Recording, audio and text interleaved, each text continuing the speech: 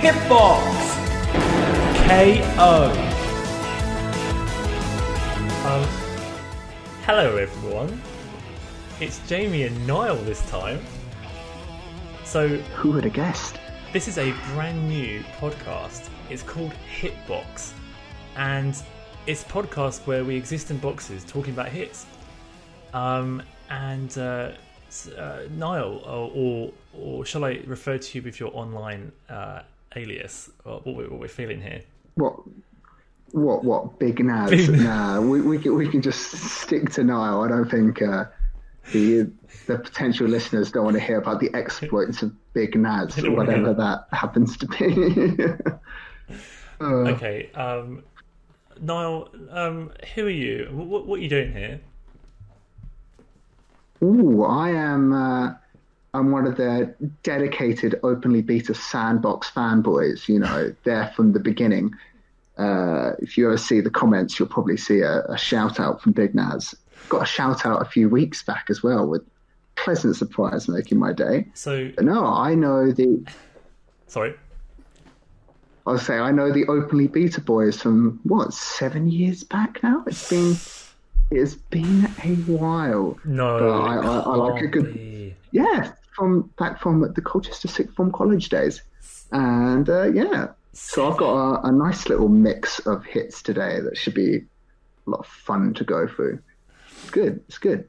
Oh, that is a very scary time period. I don't like it. I forcibly dragged you down memory lane right there. So basically, people who are watching, if you are on our $1,000 a day Patreon, like Niall, you too will be able to appear in an episode of Hitbox. It's one of our lesser tiers, but affordable, you know. So we're going to start off with a quick game. This is a very unoriginal game, but I love the concept of this. It's called Pokédex Entry or Real Animal. Oh, okay. I'm going to go through a little selection of Pokédex entries, and you have to tell me if I've just read out an actual animal that exists on Earth, or if it's actually found within a game, a Pokemon. We're going to start off with an example. So the first one I'm going to read out to you. It is said to live in a gap in the spatial dimension parallel to ours. It appears in mythology. Niall, is that a Pokemon? Is that Giratina? No. Oh, so close. Shows I know nothing. So close. I know nothing. So close. Unknown? It's Palkia. Oh. Bonus point if you can get the Pokemon or real animal, by the way.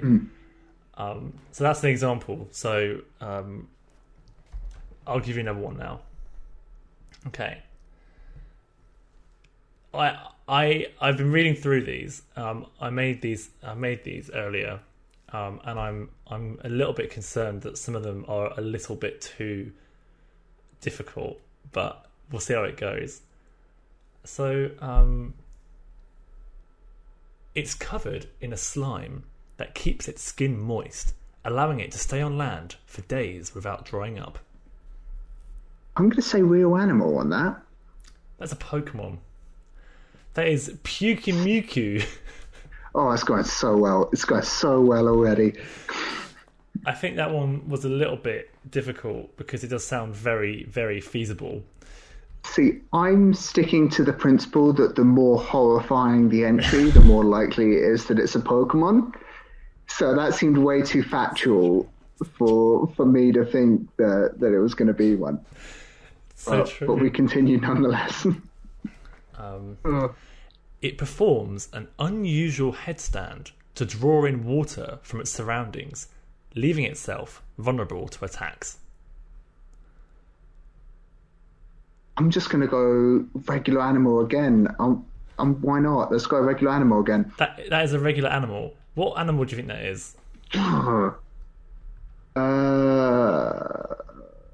Actually, no clue. Unfortunately, I have not been watching my David Attenborough these days, and it really shows. It's a fog basking beetle, which I feel like I've only ever heard of that on David Attenborough.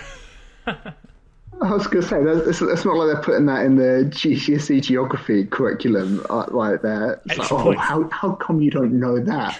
Extra points, extra points. Well, you have to go a little bit obscure, because if you go like, house cat, there's not a lot of interesting things you can really talk about a house cat and think it sounds like a Pokemon. Alright, next one. It will investigate and may carry anything it finds away, leading to many losing items that are left unattended. I'm going to go Pokemon. It's a real animal. It's a coconut crab. I don't know what coconut crab is. It's just brutal. It's a coconut crab. Ancient crabs, all I can think of is that, like, the dancing crab reference at that point. It's just like, oh well. It sprays toxic gas from its mouth and fingers.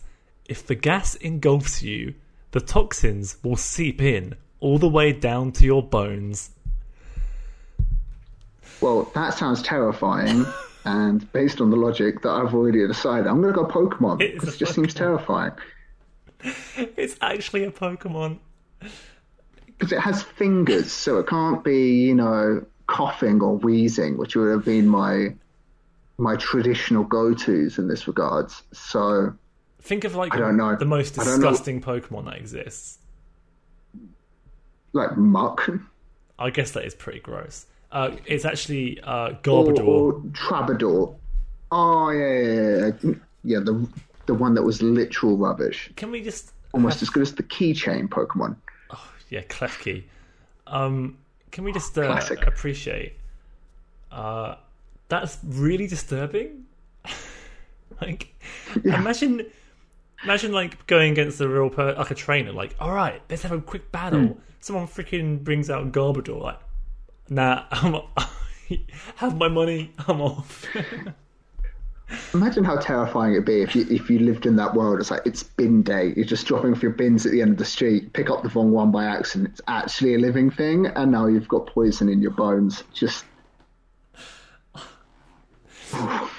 okay, it's just got a couple more now. Its sharp horn on its nose is often lost in battle. If this happens, another is made in its internal pouch. Is that a Kangaskhan? It's not, actually. That is an animal. That is a ribbon worm. I was like, Kangaskhan has two horns, I think. It doesn't have one on its nose, because I was inclined to go with like Rhydon, but I'm like, Rhydon doesn't have a pouch, so I'm getting 0 marks on here. I could flip a coin in each one and probably get a better outcome here. This is really not looking good on my end. The last one I'm just going to not do. And the reason for that is because it's just too hard. I've realised that this one is way too generic. I can try it if you want. I might as well. It's the last one. Okay. Go for it. I can't get any worse at this stage. Like, low score already. It eats berries non-stop, a habit that has made it more resilient than it looks. It will show up on farms, searching for yet more berries. Is it that Pokemon that has like the hand on its tail? It's not actually. The purple one? I forgot what it's called. Apom. Yeah, Apom. I was going to go with that, but is it a real life one? Pokemon. It's Pokemon. It's Squovit, which is a squirrel Pokemon. Oh, is that the one that ends up having like the life preserve around it at the end, or is that a complete? See, the problem with me is I played up to Generation 4 and skipped 5, 6, and 7. I think. Okay. So there's like a big gap between a lot of these. Oh no! In fairness, hasn't worked to my benefit. I will say that I know every Pokemon from Gen 4 and backwards. I have played every gen, but like, I was an actual child on Gen 4, and you get way more into like all the names and stuff, and the older I got, the less I cared about the names, mainly because I kept calling them like nicknames and stuff, so you just don't remember them. So like piece of poo. Anyway, that was Pokédex entry. That one's, I was gonna say, that one's definitely the HM slave of the team. Yeah. Just like doesn't even get a proper name. He just gets treated like garbage. It's like I literally called my HM slaves like 1, 2, 3. It's just all Bidoof, yeah. Oh, it's just put some respect on Bidoof's name right there. Okay, so how dare you disrespect him like that? The next section of Hitbox, I wanna know about your childhood, specifically video games. Well, it's a good thing that video games were a big part of my childhood. Happy coincidence. So, I asked Niall earlier to name, roughly a top 5 of his childhood games, and I wanna go through them. You probably don't have them in a rank order though, right? Because that would be quite hard. These are not ranked. Yeah, there's quite a jumbled mix. I more wanted them to represent different experiences that they coalesce with. Mm-hmm. In a weird way, I'll explain it with one of them, how they all seem to fulfill a distinct role when it comes to your memories of video games as a child. Give us your first one. So, okay, I am going to go with Spider-Man PlayStation 1 from the year 2000, made by Neversoft, people who made Tony Hawk's Pro Skater, I believe. It was made in the Tony Hawk's Pro Skater engine. Really? And, interesting. Yeah. And it fulfilled two great things. One, it's the greatest comic book game ever made, purely for the fact that it includes the greatest comic book character ever made. And you say, well, it's Spider-Man because it's called Spider-Man. But no, has such a long list of alternative costumes in the game. And one of them is from a story where Spider-Man enters the Fantastic Four. He hasn't been announced yet, and he loses his suit. So he wears the traditional blue Fantastic Four suit, but he can't wear the Spider-Man mask, so he puts a bag over his head. And in the process, births the greatest hero of all time, the Bombastic Bagman, which is the best one that's in that game. You have to play as Bombastic Bagman. All right, I'm immediately Googling that. Oh, mate, the classic Bombastic Bagman. It just rolls off the tongue. That is so funny. There's so many costumes in that game, and they're all... Some of them are real, like, deep dives where, like, Spider-Man gets, like, cosmic powers is one of the costumes that he has. Oh, There's wow. a real weird collection of bunch from this 2000 game. And they made a sequel in late 2001, something like Spider-Man Enter Electro, but it was one of, at that point, because, as a child, you don't really follow the news, especially considering that at this time, it came out in 2000, but I was probably playing it 2001, 2002.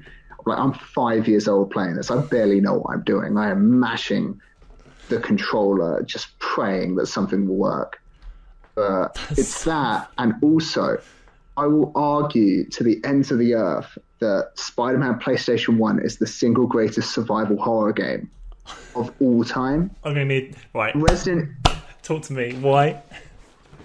Okay, so you get to So Venom's a little bit creepy in that game. He hits you with that classic, like, warriors come out and play, like, bottle jing that comes from that movie. And he's creepy enough because he's, like, teleporting around. He's being all sneaky. But at the end of the game, you find out that Dr. Octopus and Carnage are trying to take over the world with an army of symbiotes. And you beat Carnage, you beat Doc Ock, and it goes to a cutscene. You're like, oh, you think this is fine, his exact words is like, it's all fine now, Spidey, you can take a breather, it's all good. And then Carnage merges with Dr. Octopus and creates Monster Ock. No! And Monster Ock has the most horrifying sound effects that have ever been put into a video game, where it just keeps yelling, die, die, over again in distorted, like, sounds. And and it begins this chase sequence where you have to run away from him. But the problem is it's PlayStation 1 and camera controls for everything that's in 3D outside of like Mario 64 is absolutely garbage. So you're fighting the game trying to get away from this terrifying thing. And keep in mind, if it captures you, the game instantly game overs and you get stabbed to pieces. This is a game rated E for everyone, but those like dark arc arms just stab your body repeatedly. It is a terrifying experience. That is. And you spend the entire... And it's the scariest 2.5 minutes of video games I think I've ever played.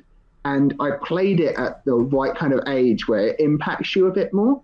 So I think the scariest movie of all time is the 1990s adaptation of Roald Dahl's The Witches, where they peel back and they turn into these like monstrosities. And I remember watching that as a kid and just being horrified by that movie. It's interesting, in the same way, stuff like that that freaks you out as a kid. It still kind of freaks you out. Like you kind of still have that experience locked in your brain of I remember how terrifying that was. And the visual experience of Spider-Man PS1 has obviously declined quite a bit. Not many games at that time hold up, especially when in that early stage of transitioning to 3D. But the audio, those audio sounds, man, are still... You could play them in the middle of nowhere and I'd be on alert, man. That would be fight or flight. Just terrifying. I do think... I mean, yeah, I agree that I think PlayStation 1 games, that era... that is the generation that has held up the least. I am not interested in seeing retro throwbacks to that art style in any way. Like, I mean, I don't think anybody did, because you look at like the NES Classic, everyone's hyped, everyone buys it. Yeah. SNES Classic, everyone buys it. Like PS1 is like within 2 months, so you can get one for 20 quid, and it's like nobody has any interest in playing these games, unfortunately. But there's some good games on there, but so I'm looking at pictures of Monster Rock, and the one thing that art style does lend well to is just terrifying creatures, because I feel like the 3D models of that time were kind of, even if they weren't supposed to be horrifying, they looked horrifying. So when you've got something that like Nemesis, I think looks really creepy. It's just like a load of cubes and triangle pieces. A blur. But it's a blur, like a yellowish head. Yeah, but it's kind of freaky. Yeah. I think it's similar with Nemesis and Monster Rock, how it's like the sound effects that you were like you hear the stars, and you're like, maybe it's time to get out of here, and you hear die, and you're like, I need to run away. This very second, this thing is terrifying. But no, a fantastic little game. And it's one of those things where even now, when Spider-Man 2018 came out, we all played that and that was all fantastic. There's still a bit of me that holds so much nostalgia to the original one, being able to see, like, look what we've come from that kind of first attempt into the 3D to, like, now where it's just these ridiculous open worlds. And, like, I remember the old ones where you had a couple of buildings and the rest of it was just fog. Like, that was the entire world view. I think... I can't actually remember. I've never owned a Spider-Man game, but I did play around a friend's house, and it was either the PlayStation 2. I think it was probably the PlayStation a Spider-Man game on PlayStation 2. I can't remember which one. And I remember, like you said, it felt so fun, with the hilarious web slinging on nothing, all the time. Sort of thing. You're just practically flying. But it is, fog. I remember the fog. Yeah. Just everywhere. Yeah. I think it kind of works in a way because it makes it quite atmospheric. Was it like some of the few early Silent Hills? Like the fog's part of the story, but they also used the fog to hide any kind of issues when it comes to draw distance. It's like, we'll just make fog. Now everyone will believe that. The level is this tiny square, but if we put fog around it, everything will be absolutely fine. And fog's still used in games. I think only really recently fog has stopped being used, to be honest. Like even PlayStation 3 games had loads of fog in it to hide stuff. That's pretty funny. I mean, I haven't got anything against fog. If I see a fog in game, I'll be like, you know what? I appreciate that they've put in that little touch. You know, I mean, I'd prefer fog than like just black. that or just like a superimposed 2D image that's just been put in to look like a background. You just can't see it behind an invisible wall. Classic. Right, give me another top childhood game. We're going backwards. We're going back to the 1990s. Oh, I feel old. Going to Sled Storm, which is a 1990. There was a sequel for PlayStation 2, but I'm talking about the PlayStation 1 version. Okay. And it was a snowmobile racing game with a soundtrack that was done by Rob Zombie, who is this really like edgy nu metal like singer or act. And it was just an absolute blast.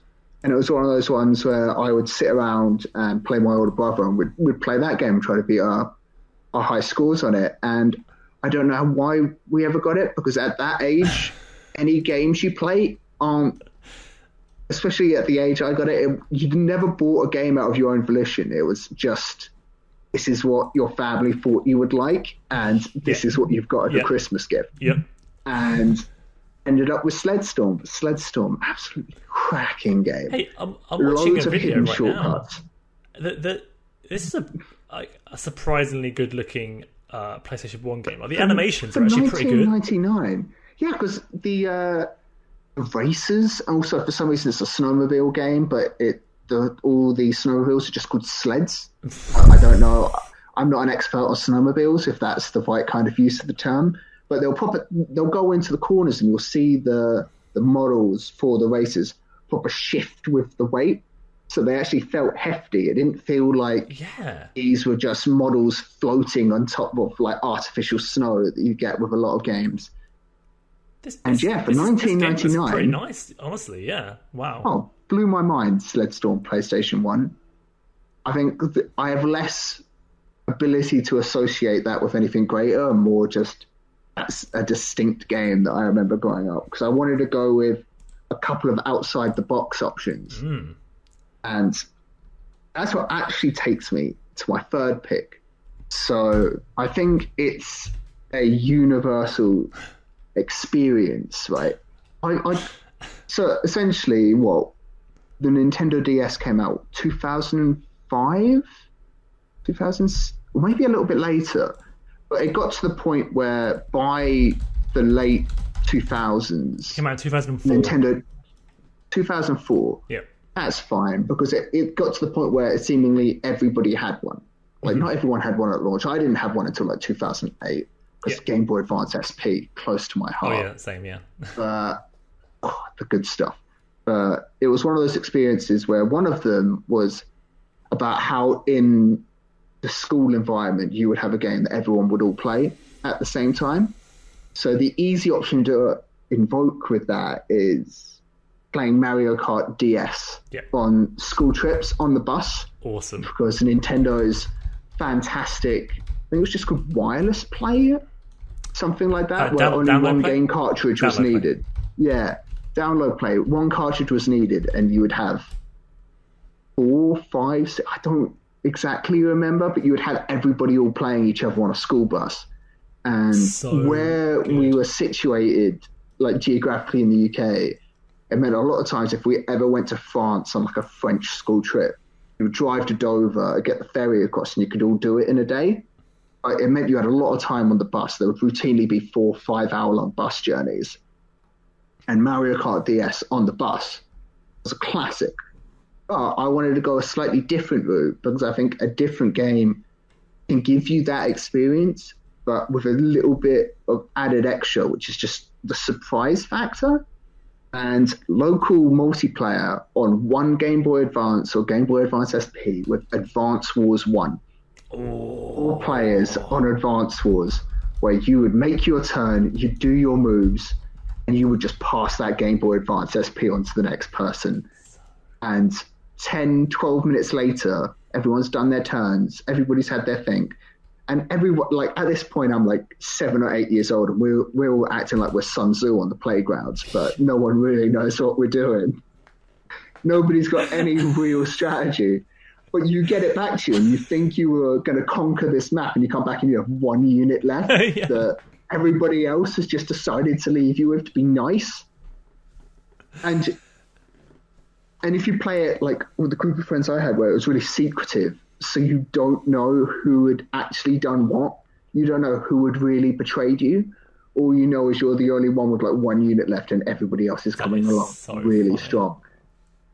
And it's the same kind of thing as Mario Kart, where you could just enclosed environment with a few people. you're all playing it at this continuous action, but there's the surprise element where you just don't know what's going to happen. I want to add to this new Super Mario Bros. DS had the most like super awesome local multiplayer, completely free for everyone else as well. Like exactly like Mario Kart, like a whole load of mini games and stuff. And that same thing, like always on a bus, everyone's on a bloody DS, and everyone can play a mini game on New Super Mario Bros. DS. So awesome.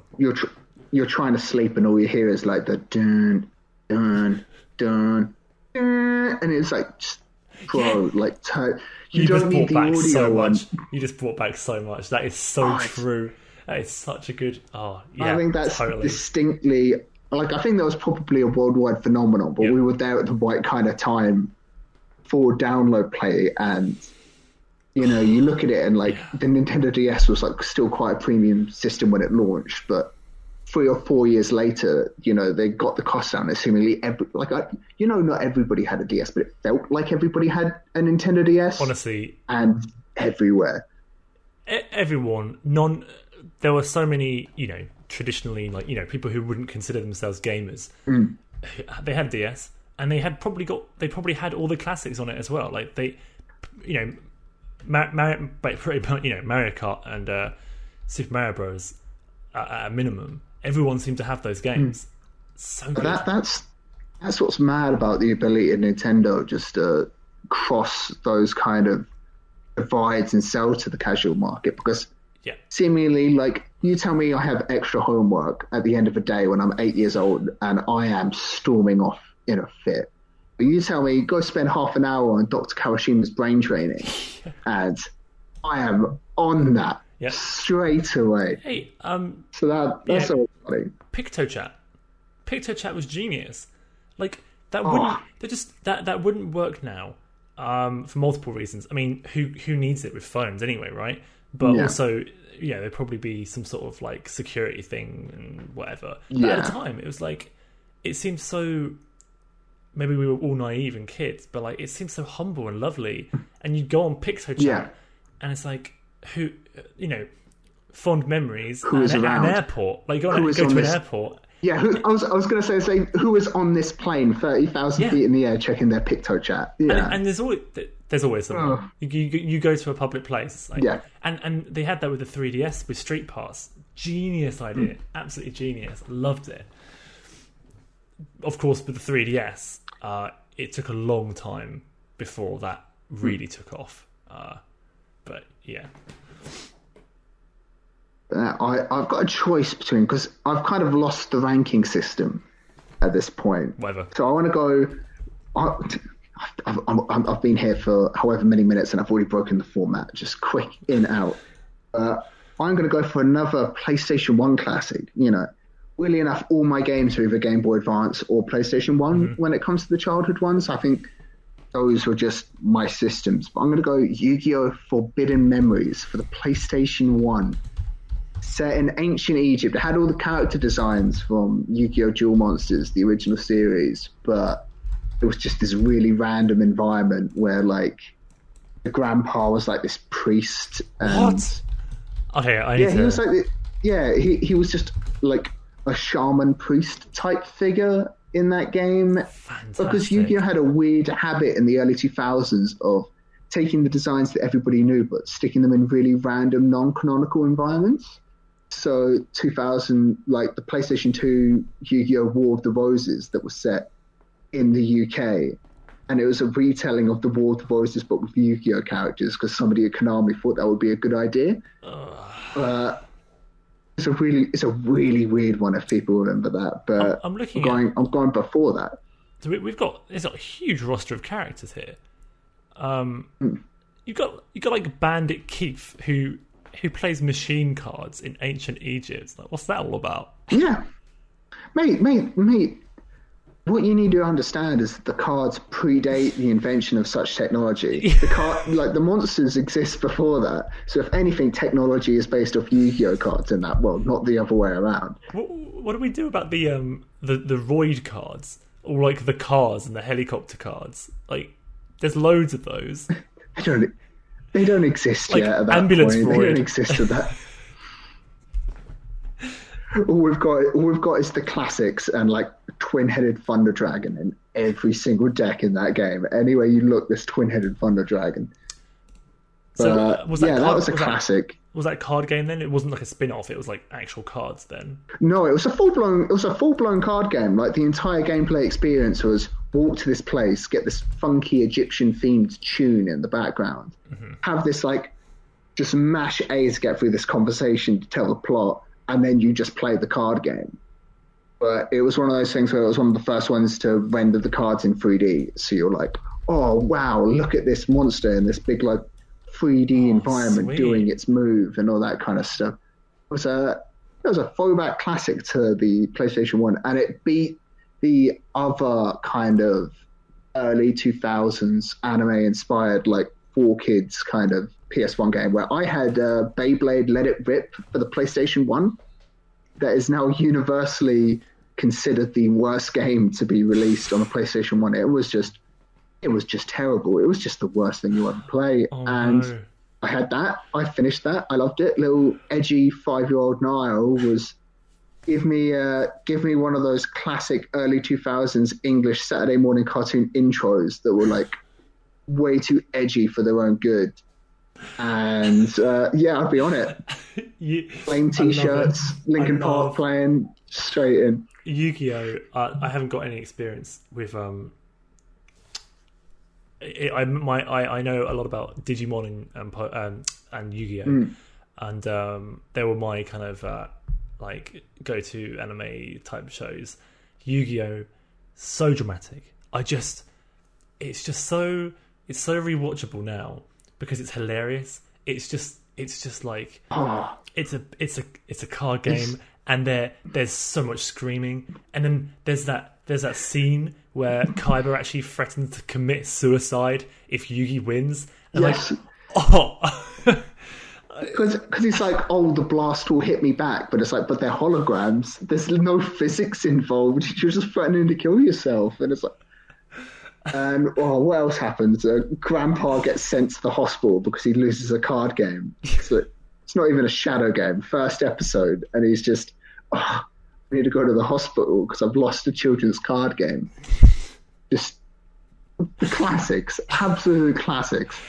And like, I'm pretty sure like didn't Pegasus like turn everyone who lost to him into stone or something? Yeah, he traps them in what's essentially the canonical Shadow Realm, because 4Kids created the Shadow Realm in the original series as a way to circumvent the issue of death that existed within the original show. It's like, they're not there, they're just in the Shadow Realm. This is all right for your 5-year-old to watch. Was that a censorship thing for the West? Okay. Yeah. That's the same reason why you will occasionally see people point fingers at each other, because in the original show there's guns, but they're like, well, how do we get rid of the guns? It's like, we'll just have them point their fingers at them, and it's the most bizarre thing you could ever watch, but you never realised it as a kid. So, in all fairness, they did their job, and it was 4Kids Entertainment did the dubbing, and they owned the license to it, and they must have made millions off of that show, and they didn't have to make any of the animations. They just needed to rewrite a script and do a little bit of editing and sell it to US kids on a Saturday morning. Just genius marketing play. That really was, yeah. And then going for my final childhood hit, just Pokemon Emerald, just Generation 3. I think 2005, because I think Ruby Sapphire was 2004, and then Emerald came out a year later. So it was either 2003, then on to 2004, or 2004, then on to 2005. And Something about Generation 3, man. Just, I know there's always those jokes about like 7.8, too much water, and there's way too much water within that map. But there's just so many classic designs that never got overused, because you can say like Charizard's a classic design, but we've got like 1,000 different variants of Charizard in the last few games. And it's like, I just don't care anymore. Like, there's only so many times you can feed me Charizard and I want to buy it. Gen 3 had some of the best designs, honestly. I do agree, yeah. Flygon is still probably my favourite out of the entire roster. Just a cool little one. Never got its Mega Evolution. Hurts me to this day. Yeah. Aggron and Lairon, that entire design, like the big hulking metal boys. So and the train noise that it makes as well. It kind of comes out and goes... I mean, looking back at it, the Team Magma and Team Aqua was just the silliest thing, where it's just like, we need more water, and it's like, but we don't want this much water. Like Magma, we want more land, but not this much land. And it's just, that was... I'll be very controversial. Actually, no. Ignoring... Actually, forget it. It's too late now. There's been too many generations. At one point, I would have said to you that Gen 3 was my least favourite gen. But then Gen 8 happened. And it's so bad.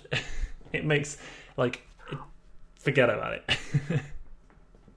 I didn't enjoy Sun and Moon too much. No, I didn't even really. No. I heard that X and Y was... I think the issue... it could be getting worse. It could just be us growing a little bit more disillusioned with what's essentially the same product. It's getting worse. I mean, yeah, in some ways. I remember, weirdly enough, my nan had the Pokemon Stadium themed N64, the blue and yellow one, the funky looking one. And it was either Stadium or Coliseum, whatever the N64 one was, because they made multiple versions of that kind of game. And the animations in that game are so much better than Pokemon Sword and Shield's animations. And I've seen. This is a game that came out right in the early 2000s. And I don't blame Game Freak for it. I just think the Pokemon Company don't give them enough money to deal with what they have to do. Like, their budget isn't big enough for a product that sells that well. And that's another 5-hour podcast talking about Game Freak and Pokemon Company. That is a frequent thing that me and Jack talk about on Sandbox, and it's tiring. It's so frustrating, but that's that. But I will say, Gen 3 is a good pick. That wasn't my childhood game. I actually started at Gen 4. See, I played way more of Gen 4. I had Pokemon Diamond and put 200 hours into it, which at the time is now we're in the age of thousands of hours in CSGO and Dota 2 and stuff like that. But for at the time, 200 hours was whoa, look how much time he's put into that game. Yeah. And I played that more, but I feel like Pokemon Emerald wasn't even my first introduction. We had Pokemon Yellow on a Game Boy Color when I was younger, younger than that. Didn't have a clue what was going on. I think Pokemon Emerald was that kind of time where I was consciously aware of what I was trying to do. I wasn't just mashing buttons and walking in a direction and hoping it all resolves itself. So it was that first point of playing, probably my first time playing a big RPG with any kind of sense of intentionality. This is what I want to do. This is what I want to achieve. This is the problem in front of me, and this is how I want to deal with it. So yeah, those are my childhood hits of just PlayStation 1 and Game Boy Advance games.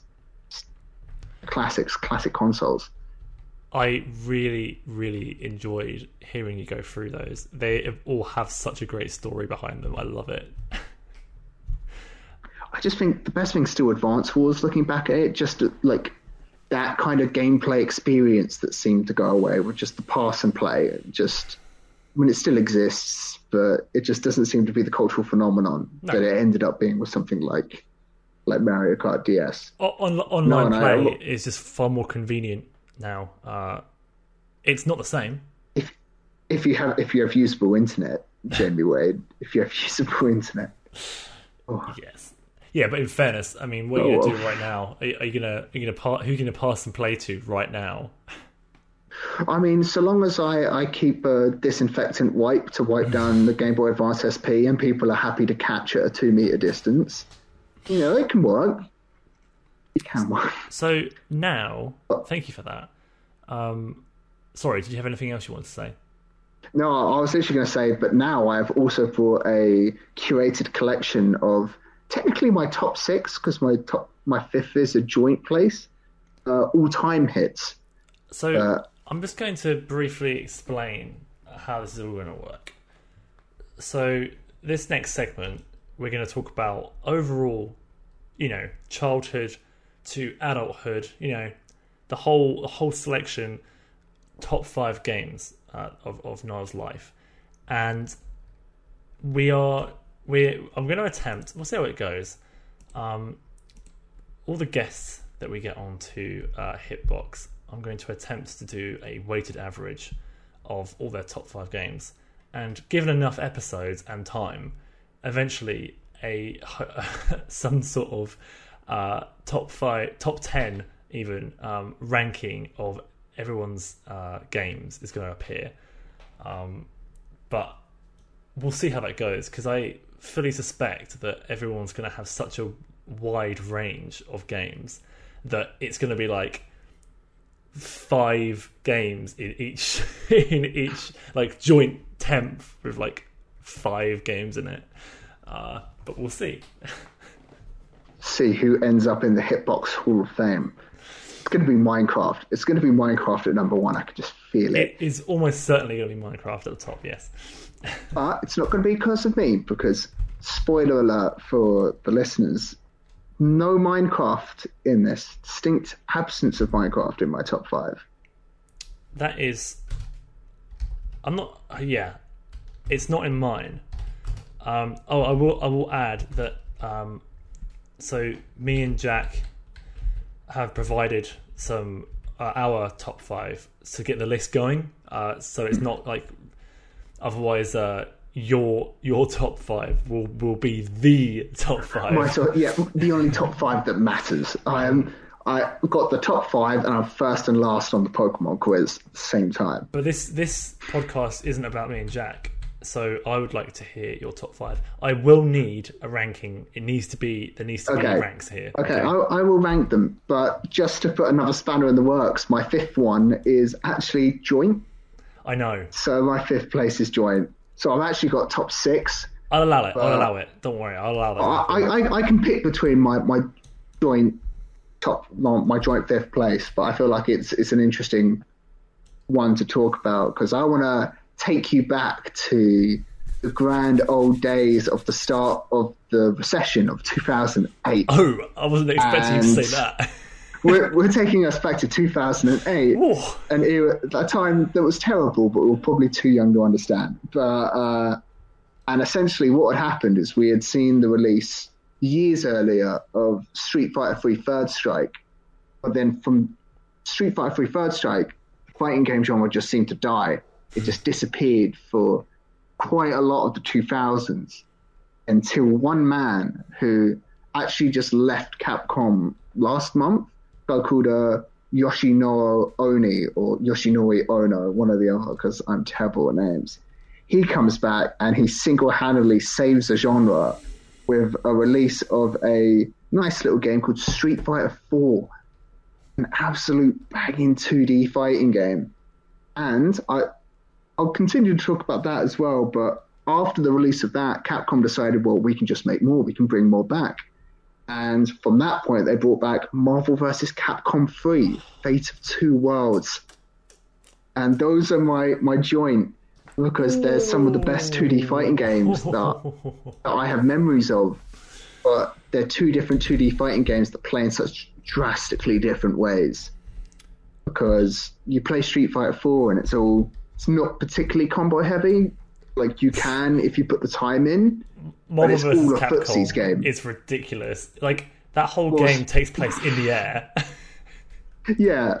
Marvel vs. Capcom 3 is one of those games where you want to show off and just put a demolition job on someone where it's just full of colors and full of chaos. And I feel like sometimes the best fighting games are the games that are almost deliberately broken to the point where they can be broken to the point where you can just see some wild stuff that would never work in anything else. I feel like it's kind of the same as watching like Super Smash Bros. Melee at a high level, but you're looking at it, it's like, this is something that I'm never ever going to be able to achieve, and just seeing it played at such a level is ridiculous. But yeah, Marvel vs. Capcom 3 for pure style. I mean, it has substance as well, but pure aesthetic style. And I think Marvel vs. Capcom 3 and Ultimate Marvel vs. Capcom 3 still look like a better product than Marvel vs. Capcom Infinite on a purely visual level. I still think they look better. No, they for sure. Infinite is a complete misstep. Marvel vs. Capcom has kind of died, but it's weird because it's still alive. And I hate that I have to say in function because there's all the functional controversy about Infinite. It's like they don't miss the characters, they miss their functions. But on a functional level, Marvel vs. Capcom survives in a great little 2D fighting game called Dragon Ball Fighter Z, or Fighters, which is the same kind of 3v3 over-the-top crazy combo kind of game that I put some time into, but was never nearly as good at that as I was at Marvel 3. Street Fighter 4. So I never played. I haven't played Dragon Ball Fighters, but I played Guilty Gear XR Sign a lot, yeah. And that is just the best looking fighting game. Oh, on a visual level, those games are just obscene. Yeah. Yeah.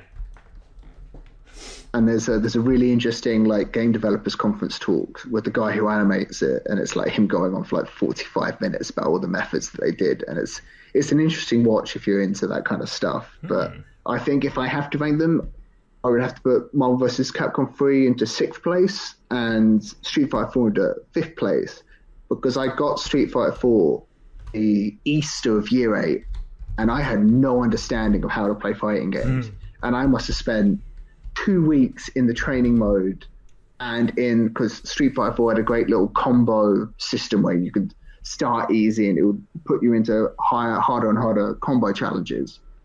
And that's what brought me into fighting games that I play quite a lot now. And it's also what got me into the grappler boys. You know, why do a flashy combo if you can take half of somebody's health bar with one command grab, you know? Zangief, T-Hawk, you know, they're the boys of Street Fighter 4, and T-Hawk's Super Street Fighter 4 Arcade Edition, I think, but absolute belters. No, T-Hawk, both of them. I think he's just Super Street Fighter, I think. It's like so many different versions. Oh, it's not as bad as Street Fighter 2, but Street Fighter 4 still has too many versions. Yeah. But yeah, those are my 5th and 6th, the 6th place that nobody asked for. And then, I am gonna see the next one. I'm trying to decide how to rank them, but I'm gonna go smaller in scale and talk about a really refined game that encapsulates local multiplayer in a way that I think's better than anything else. And I think there's an easy route to say something like Smash Bros. I feel like the problem with Smash Bros. And Mario Kart and some of those other games is, although everyone complains about getting blue shelled, the best player will always win. And it's the same in this mostly, but the comeback mechanics in this game particularly, I think, are done really, really well. And that's Towerfall Ascension. Well, just Towerfall, but the PS4 release was Ascension. One of the few games I've bought across platforms. If it comes out on PS5, I'd buy that as well straight away. A phenomenal... adore Towerfall. What an amazing game. So, just the most tight mechanics. Yeah. The most played game of the entirety of university that I spent was on that game. And it's one of those things where if you know you can consistently have, 4 people around and everyone just grabs a controller and, imagine having 4 people around to play a video game in today's times. But back in the good old days, having that many people around and just playing that game. And it was one of those games where, because the controls were so simplistic, I had so much depth, you could introduce someone into Towerfall very, very quickly. And with the comeback mechanics, it never felt unfair. Like that person would get a shield, which seems like too much, but it was just enough to keep everybody in the game at all times. And if you really wanted to be hardcore, you could turn it all off. But just a phenomenal little game, and weirdly enough, the only thing to come out of what might be the worst console of all time. Yeah. Remember the Ouya. The Ouya. Yeah. The Ouya, for the listeners back home, the ill-fated Android console that was just a little bit naff, but literally just Towerfall came out of that, right? I don't think any other game came out of that. It's just a Towerfall machine. Yep. But what a game to be a machine for, I'll tell you what. Yeah. Fantastic little game. I bought it on the Switch as well, and the Switch put in like a 6 or 8 player mode that just adds more carnage. Just like even the PvE that you could do co-op had a right kind of level of challenge, and all the ways you could unlock new characters. And I got that game originally for free on PlayStation Plus, and it's just completely blew me away. Like, oh, this is actually incredible. What? I've never heard of this. If you were going to give me one game that I was going to play as local multiplayer, and I could only have that, I'd probably end up sticking with Towerfall. I know Smash can offer you a bit more variety, but I think Towerfall also, the gameplay itself is very good, but it also, I'm going to talk about this a little bit later with Halo, but it gave you the tools to create your own kind of custom games and really diversify the experience that you had. So you could end up playing 10 hours of Towerfall, and every 2 hours could be a radically different experience, even though the mechanics are quite similar. So yeah, Towerfall Ascension, absolute cracker of a game by Matt Makes Games. Yep. And he also did Celeste after that as well, which is another little phenomenal game on the Switch that is too difficult for me to finish. Don't judge me. You didn't finish it? I haven't finished Celeste. Oh, Celeste. It's one of those games that it is hard. I keep wanting to get back to it. I keep wanting to get back to it, but just haven't. The music in that game done it yet. Awesome. I used to listen to the soundtrack when I was doing my dissertation, and it's just like really nice vibes. It's really good. I mean, on one hand you've got the Celeste soundtrack, on the other hand you've got lo-fi hip hop beats to study to relax to. The classic channel. And moving on into third place, because I've mentioned Halo, so we're going to jump to Halo. Ooh. Halo Reach for the Xbox 360. So this absolute cracker. This is an interesting one for me because never owned an Xbox, and so I've never played Halo. I've played it once or twice at a friend's house co-op, but that's never been a franchise I've had any sort of awareness about. So, we're men in our 20s. How do we not have the Halo experience growing up? But Halo Reach isn't objectively that much better of a game than Halo 3. I think Halo Reach built upon what a lot of Halo 3 did. Mm-hmm. Also added a couple of elements that people didn't like about reticule bloom. So firing at range, your reticule will get bigger and bigger. So a lot of the time it would give people better opportunities to escape firefights and stuff like that. But the reason I put Reach higher is because Halo 3 came out when I was like 10 years old and I didn't have an Xbox at the time. Right. But Halo Reach came out 13 and a half, the perfect age in the era of Xbox Live and being that snarky, high-pitched kid on there, that is all that shebang. Yeah, pretty much. In one of those little monsters. And but Halo Reach offers the same kind of thing that Halo 3 did, where the core shooting gameplay was fantastic. In a way, I think the experience bottled down to its purest form. Maybe Call of Duty 4 was more entertaining on a moment-to-moment basis because that was the game that it was directly competing against. But the thing about Halo Reach is just the ways in which it could be played. So you could do the entire campaign fully cooperative, and the campaign had all these different skull modifiers that would radically change the way the game was played. So you could do that all co-op, all solo, whatever difficulty you wanted. It was adaptable to what you wanted it to be. Then they had a PvE firefight mode, which was like the dawn of, that, and Gears of War had the Horde mode, and it just exploded this PvE experience. And then the multiplayer was just very, very good at the same time, but it also had custom games that allowed you to modify in really like high levels of detail the way in which you would want the game to be played. And then on top of that, you had Forge World, which allowed you to build all these new maps. And maps were so good that Bungie ended up putting a lot of them into rotation. So the community would make maps, and then those maps would do well. And all those maps that you created, and add to that another element, because Halo Reach just keeps throwing more stuff at you. A theater mode that allowed you to do whatever kind of camera angles and effects and filters you wanted onto your gameplay clips and photos. And all of that could be shared through a file share system and on BungieNet. So anything you could create could just be shared with everyone. Mm-hmm. So the best maps, you could always find the best maps, because you could always search for the most downloaded maps or the highest rated maps. So there was always an influx of user-created experiences that you could access on Halo Reach. So it's one of those things where moment-to-moment Call of Duty 4 might have been more addictive, you know, the grind to level up and prestige and go and go and go. But Halo Reach just offered so many different ways in which you could play that game. And I think just offering you that level of experiences means that I have to give it so much credit, because it's a game that you could play for years and still have radically different experiences with. So, yeah, phenomenal little game, Halo Reach. And a little bit of somber storytelling as well, because if you know the story of Halo, you know that everybody here pretty much has to die. And the last level is you just surviving as long as you can in like a horde situation until you can't hold out anymore. And then like you die, your character just dies at the end of the game. Spoiler alert for people listening to a 10-year-old game. And and you just see your helmet on the ground, it's all shattered, and this big speech monologue over the top of it about how because of your sacrifice everything happened, and you see Reach regenerate back to this like living planet again because of the sacrifices you made. And phenomenal again, great story, great experiences, great ways to create content and share the content. And phenomenal game. High praise.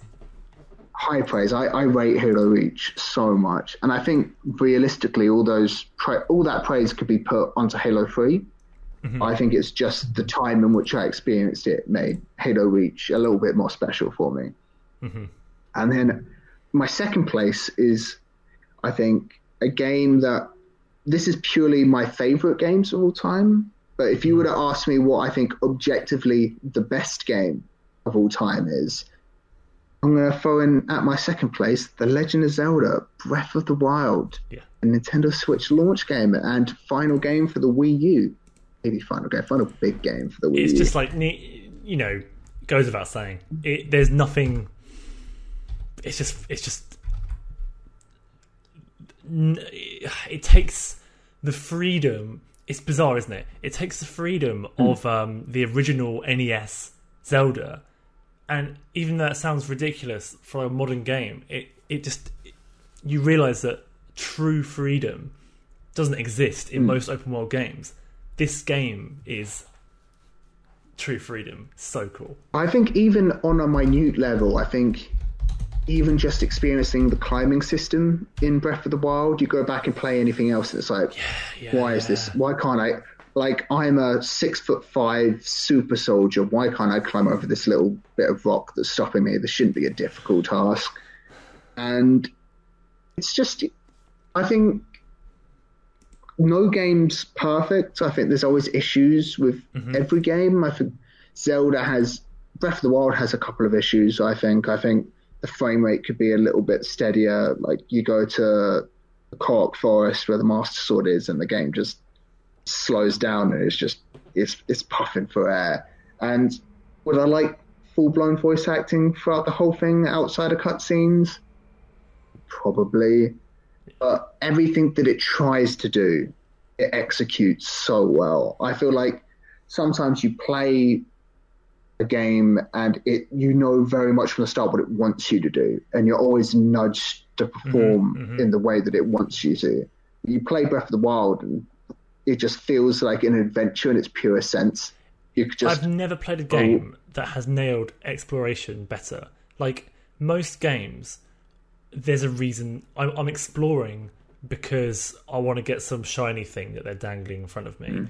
But Breath of the Wild, you find I know you obviously you do get rewarded for it, but I wasn't exploring for that. I was exploring because like I really want to know what is at the top of that peak. Yeah, I want to know, and there's always something there. And I mean and I think the way the game conditions you to understand its environments is, because I was thinking about it before, because Breath of the Wild is a weird game for me where I'll play it non-stop for 3 weeks and then not touch it for 8 months and then go back to it. So I still actually have to finish Trials of the Master Sword and then finally go defeat Ganon. But I spent about 85 hours in the game, but I've just decided, like, once I've beaten Ganon, I'm done with it. So I'm leaving that to, like, the last thing. But the way where you can always tell where there's a Korok seed before it gives it to you, you look at like, that shouldn't be there. Like, I understand the rules of play so well that shouldn't be there. There's a Korok seed underneath that. Yeah. And the ways in which you just experience new things which you didn't think were going to happen. So the 3 dragons that are in the game, I forgot what they're called. They've got weird names. Oh, cool. And the first time you see them and you're just like, I had no clue in the slightest that these things exist. And the music, you see them stumbling along. And the music that plays with them as well. It's just an epic moment. At truly like actually using the word epic properly, everything stops. Whatever you were doing stops, and you look up, and it's really huge. It's so awesome. And I think there's something more meaningful for the fact that you can't kill it, that you can only just take a shard off of it, because it just shows like that there's bigger things in play than you. You're just this little night man. Yep, exactly. And there's another few things that I got to experience without previous warning, like Eventide Island. I saw that on my hand of the map, and I was like, I'm pretty sure I can get to that. And I made a bunch of stamina potions because I just didn't have enough stamina vessels to be able to do it. And I just went there, got there, and it's like, you're losing all your stuff. And I'm like, fantastic. Yep. And it's just phenomenal little experience. I remember going somewhere. It was one of the towns, and there's a shrine that is just on a tiny, tiny little island in the middle of the sea, really, really far away from the coast.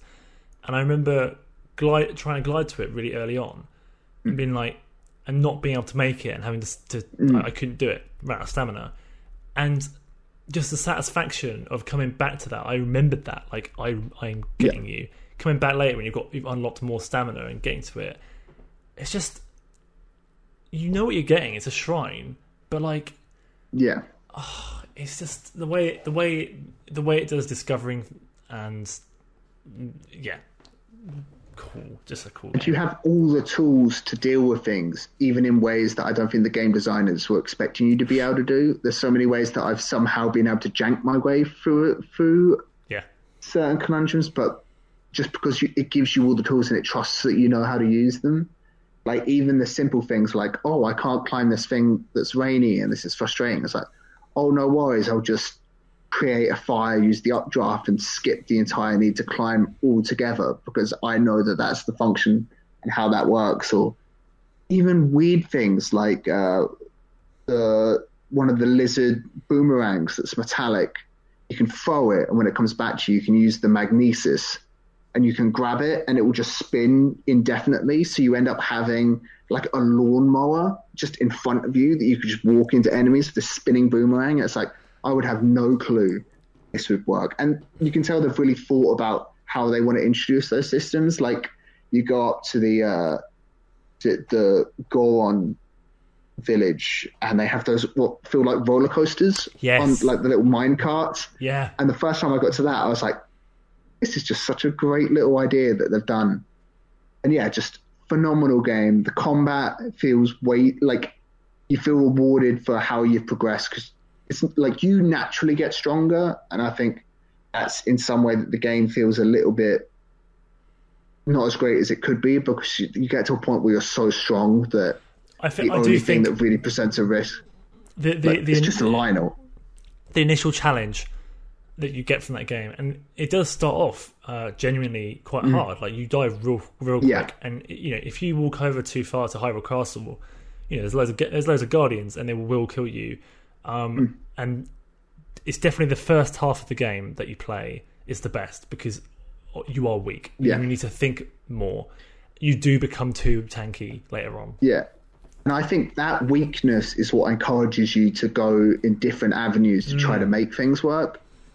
Like, even if it's, you know, because everyone's seen that first experience on the plateau where you just knock over the rock and it like crushes a couple of like bokoblins or something, and you're like, but it's that kind of mentality that you have to just use all the time. So like, get a tree trunk, knock it down, stasis it, hit it enough times with whatever terrible rusty weapon you have, and just hope that this thing clears them all out in one go. Otherwise you just have to run. And it's just a phenomenal little game, and hoping for that sequel information soon. It's been too long, Nintendo. We want to Friday, maybe. Friday, maybe. Hopefully. I have heard. Hopefully. It's about bloody time. Come on. They haven't talked about games for ages now. They haven't got any games except for Pikmin 3. Who cares? And I think it's going to be one of those cases where Nintendo need to amp it up, because they're not going to get as many third-party ports as people transition to get things onto PlayStation 5. You can't, getting something like The Witcher 3 onto Switch was a marvel. Yeah. But getting something that's traditionally going to be on the new next-gen systems, trying to drag that all the way back to the Switch is just, there's miracles and then there's just technological impossibilities. And I think that's the point where Nintendo really has to start churning out first parties with a greater degree of regularity. Otherwise, there's going to be very little reason to go back to it. They need to, obviously, they need their tentpoles. And honestly, there hasn't been, it's a bit concerning now. Like, they haven't had a tentpole game for a while now. And they need to, in between those, put out more smaller games. Like they need to get smaller devs. I mean, honestly, like they either contract it out, which they've done. There's like Capcom have made quite a few Nintendo games. They made a Zelda game. They made like Oracle Seasons and Ages, I think. Yeah. Do more stuff like that. Like outsource some more of their properties to fill in the gaps a bit more between tentpoles. And then I think they can make their games last longer than I think they realize. So like Mario Kart 8 Deluxe is the highest selling game on Switch with like millions and millions and millions and millions of units sold. And that's still selling weekend, every quarter they're posting the sales numbers for it. Just add another batch of DLC to your existing titles. Find a way to remonetize the products that are already there. And I don't mean in like put a battle pass in and sell FIFA packs equivalents into your games, but I think Mario Kart 8 Deluxe is that ship sailed. I'm not buying it. I had it on Wii U, right? I'm not. I refuse to buy it again. I'm not buying it again. This is a great time to bring out a more experimental Mario Kart 9, something more like Double Dash again. And get in like the character specific items again. Just go a little bit more crazy. Would be really nice. I mean, I think that's the best thing to do from a gamer experience perspective, but just on a purely like cynical monetary perspective, I think that this game has the highest install base of pretty much anything out there. They're not going to do it. You think they would just they're not going to do it. Why don't they just monetize the success of Mario Kart 8 Deluxe? And I do think it's too late for DLC for that game. I really do think that is. They could have done that, but now it's just. There's bound to be another Mario Party. That's. I hope so. I hope it's a good given. One. I think. I think the mini games were great in the last one. I just don't think it gave you enough ways to play around on the board. I want more shenanigans on the. Yeah, the boards.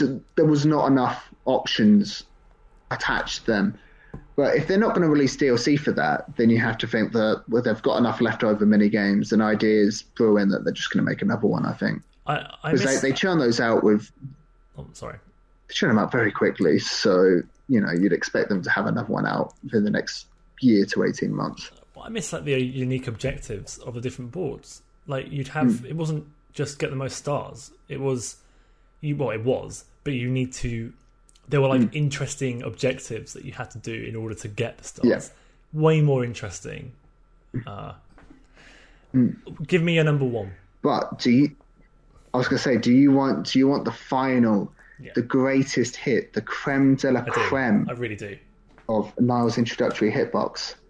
We're going to go for the quite literally the Empire Strikes Back of sci-fi video gaming. Mass Effect 2. Just my favorite game of all time. I think I've played through it 8 or 9 times, each one with a duration of about 30 hours, because I'll do all the side quests.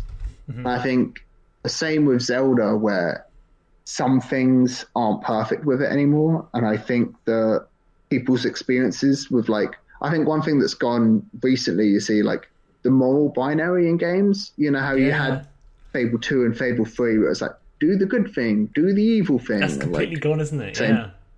It's gone, because I think people want the nuance of being like, well, this is good and bad. There's other implications here. You know, they want complex and characters with shades of grey, as opposed to like an angel or just the worst dude alive. You know, I love that. It was always so funny with this like types of games. Yeah, like the two options are like, do the right thing, like the normal, ordinary thing, or like, you know, like, do you help the lady cross the road, or do you shoot her and her family? Like, it was always. Or do you just push her in front of a bus? Yeah, exactly. Or in this, or like back in the Fable 2 days, it's like, are you nice to this town, or do you sacrifice every single member of this town? Yeah. And then do you sacrifice your family at the end of the game to get this like legendary super weapon? I was like, Peter Molyneux, you are insane. Your games always overpromise and under-deliver, but my God, did Fable 2 have its moments? Yeah, Mass Effect 2, I think, from a character perspective, it was just better than anything I had experienced. Just the entire cast was just phenomenal. Yep. The story was great. I played Mass Effect 2 before I played Mass Effect 1, which was weird, but it was that kind of time. So Mass Effect is, interestingly, another gap in my knowledge. I never played any Mass Effect game. They look fantastic. Well, I mean, the most recent one isn't what people wanted it to be, but the original trilogy, chef's kiss, phenomenal. But yeah, the characters were all interesting. They kind of reduced the RPG mechanics that were a bit more prevalent in the first one. That I went back and played that. There's a lot more like character building and all this kind of stuff. Mass Effect 2 was a bit more streamlined. But the individual, so you would have, the whole game was structured around a few big central main story missions, character recruitment missions, because I think they did a really good thing that makes Mass Effect 2 better than Mass Effect 3 and better than Mass Effect 1. Because Mass Effect 1, it's like the world's going to end, everything's over, you know, doom, disaster, massive grand scale. And Mass Effect 3 was everything's going to end, massive grand scale. Mass Effect 2 was like, this is a problem that's just affecting the humans. You're the human representative. Go and do something about it. But because it's smaller, it's all about build your like Ocean's 11 style team of crack operatives to go and do this mission that's like, you know what you're doing from the start of the game. In the same way that like Zelda like starts you off as like go kill Ganon, it's the same thing in Mass Effect where it's like do the suicide mission, but it doesn't give you the option to do it straight away. You have to build everything up, but you do your recruitment missions and it get introduced to all these like interesting characters that have really in-depth backstories and all these different possibilities of how you interact with them. And then you get a loyalty mission that gives you greater depth, and it really just adds different elements, different sides to them.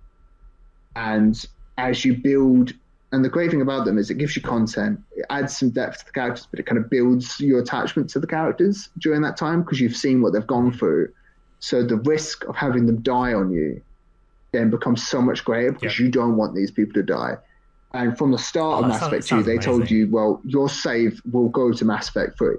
Yeah. So it's like, if your favorite character is dead, well, they're dead for the next one, unless you want to replay. So, but that kind of felt a little bit cheap to be like, oh, I'll just replay it. I'll make sure they're alive. Yeah. But, so yeah, you felt like this impetus to make sure that everyone's good. But then people start fighting with each other. And the problem, another one of those problems where you're bound by that moral binary of if you're a good enough character, you can solve this dilemma and nobody will die. Yep. If you've been picking based on the circumstances, sorry, a few of your characters are going to die, and there's nothing you can do about it. But it's a phenomenal game. That is a fantastic list of games, and you have described them and your reasons why they exist on this list eloquently.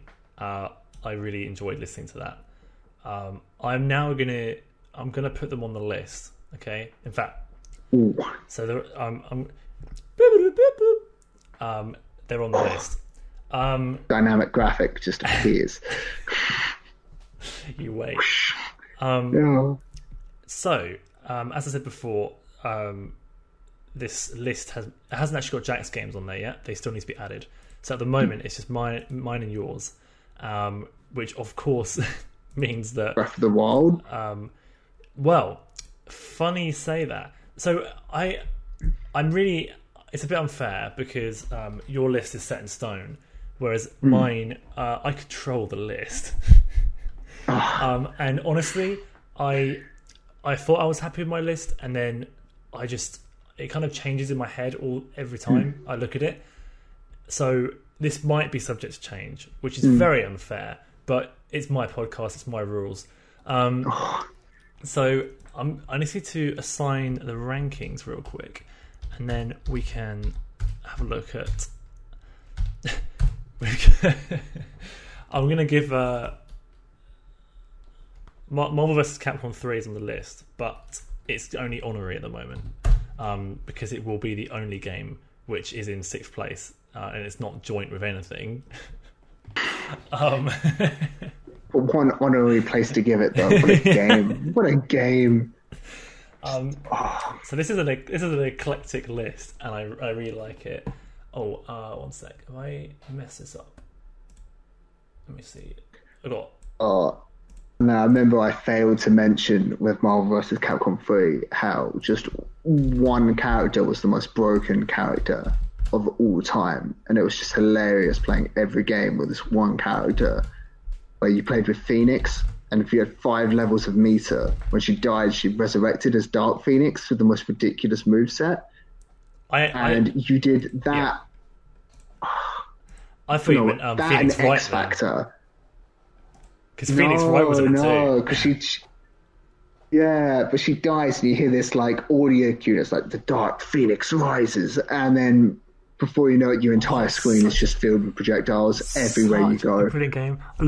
I loved using all of their ultimates all in one go as well. It's just so dumb. Yeah. All of these voices, and they were so stylish as well for that time as well. Because I think Street Fighter 4 did very good ultra combos. Like there's a few of them that I can remember quite well. Like Abel's one where he hits them a couple of times, like swings them up into the air and jumps, and like the camera's like dynamic and it moves. Okay. The Marvel vs. Capcom 3 ones were ridiculous. So the list, I'm not happy with my number 1. I have to say, it's definitely needs to be somewhere, but controversial maybe. So at the moment, number 1 on the Hitbox list is joint between Mass Effect 2 and Pokemon Heart Gold Soul Silver.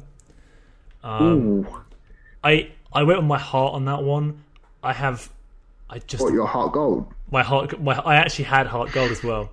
I think it was the Pokewalker, which gave some. I had so much fun with the Pokewalker. Anyway, also a really good pedometer as well, which is really funny. Second place is joint between Zelda Breath of the Wild and Persona 4. Third on the list is joint between Halo Reach and Super Smash Bros. Ultimate. Honestly, I feel like, again, this is a bit of a controversial one for me because technically I have more memories with Brawl, honestly. But like Ultimate is just such an insanely crazy roster, and it's hard not to have that on there. Number 4 is joint between Towerfall and Civilization 5. And the fifth place is joint between Street Fighter 4 and Undertale. With and then in sixth place with 0 points is Marvel vs. Capcom 3. Marvel vs. Capcom 3, banger of a game. So there we have it. Those two games saved the fighting game genre. Always have to pay respects to them. So that sounds like a good list. It's eclectic. It is a mix. So it is interesting about my decision to put Civ on there, because I feel like Civ, it's not like any other game. It's like chess. It's kind of weird to put it alongside, bloody Persona. It's very different. But yeah. Anyway, so this is... See, I would have bought Civ, but because they had the Switch version, I thought that would be really good to have in the university house where everyone could play on the Switch, but then they had no multiplayer on it. So I was like... like, what? It was... Civ 5 and Civ 6 are my joint most played games of all time. So... See... My most played game of all time is a game I actually despise, which is a funny little contrast. Defense of the Ancients 2. Interesting. I played a lot of Dota 2 in my time, but it's a game where it's just not fun. It's just hyper competitive to the extent that it's just no longer enjoyable. Right, we are going to have to wrap up this podcast now. We're going to finish the podcast with another. We'll call it a game. This one is it's going to accumulate across episodes. I would like to create. I say the gamer gods have. They talked to me. They came down from. They actually came up from hell. The gamer gods. They live with the rock gods, and they wanted me to create the perfect game. And I thought the best way of doing that is by asking a range of guest panelists to do so. So this perfect game, I'm going to be asking each guest to add an element to the perfect game. Ooh. And then we're going to have some sort of amalgamation forming. I don't know how we're going to do things like genre, right? But I feel like it should be a first come, first served type thing. So you can either go for something really, really specific, or you can just go right out there with setting or genre or anything you want. Anything, give me an element to add to this. See, I don't want to shut down people's creativity, because you could be silly with it. You could be like, it's a collectible trading card game, but I'm not going to do that because I want to be kind to the next person that follows me along. Can you imagine? Just like, we want to do this, but it's actually a collectible trading card game. You don't have to choose genre. You can do something less important if you want. It's all good. Well, the problem is, if I try to go with an approach that will please everyone, it will just end up like Anthem. Just tries to do everything at once and does none of it well. Yep. And that's not the best game. Nobody wants Anthem. I'm sorry, Anthem. I love you, BioWare, but no, stop trying to make Anthem happen. Let's make the genre about vehicle driving and construction, Banjo-Kazooie nuts and bolts style. Let's make some wacky vehicles. Everyone likes Banjo-Kazooie nuts and bolts, the best game in the Banjo-Kazooie franchise. I love it. How death threats out of nowhere. You made a joke about saying collectible card game. And that is more restrictive. But I would argue vehicle driving construction is also fairly niche. But I love it. That's locked in. But you could go many different ways with vehicles. It could be post-apocalyptic. This is the perfect game of all time. This is the game of gods. We are making the perfect game. So it is official. Despite Niall's list which contains no vehicle driving and construction games. That is the ideal form of a video game. I'm sorry, but if you write down Banjo-Kazooie Nuts and Bolts, that's like sacrilege, because it's a beyond that. It just exists, like it's transcended any kind of list.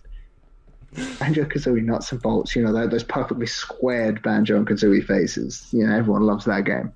So, thank you very much for joining me today to talk Thank about you video very games. much for having me, but for happening. Thank you, Jamie, for happening. Oh, That's very thank you very much for having me. This was episode 1 of Hitbox. Please, if you do enjoy this video, please get your friends and family to subscribe, and check out anything else on our channel. You're welcome. I give you permission to like all of the videos on the channel. Please, by all means. I won't be offended. Have a lovely day, and goodbye.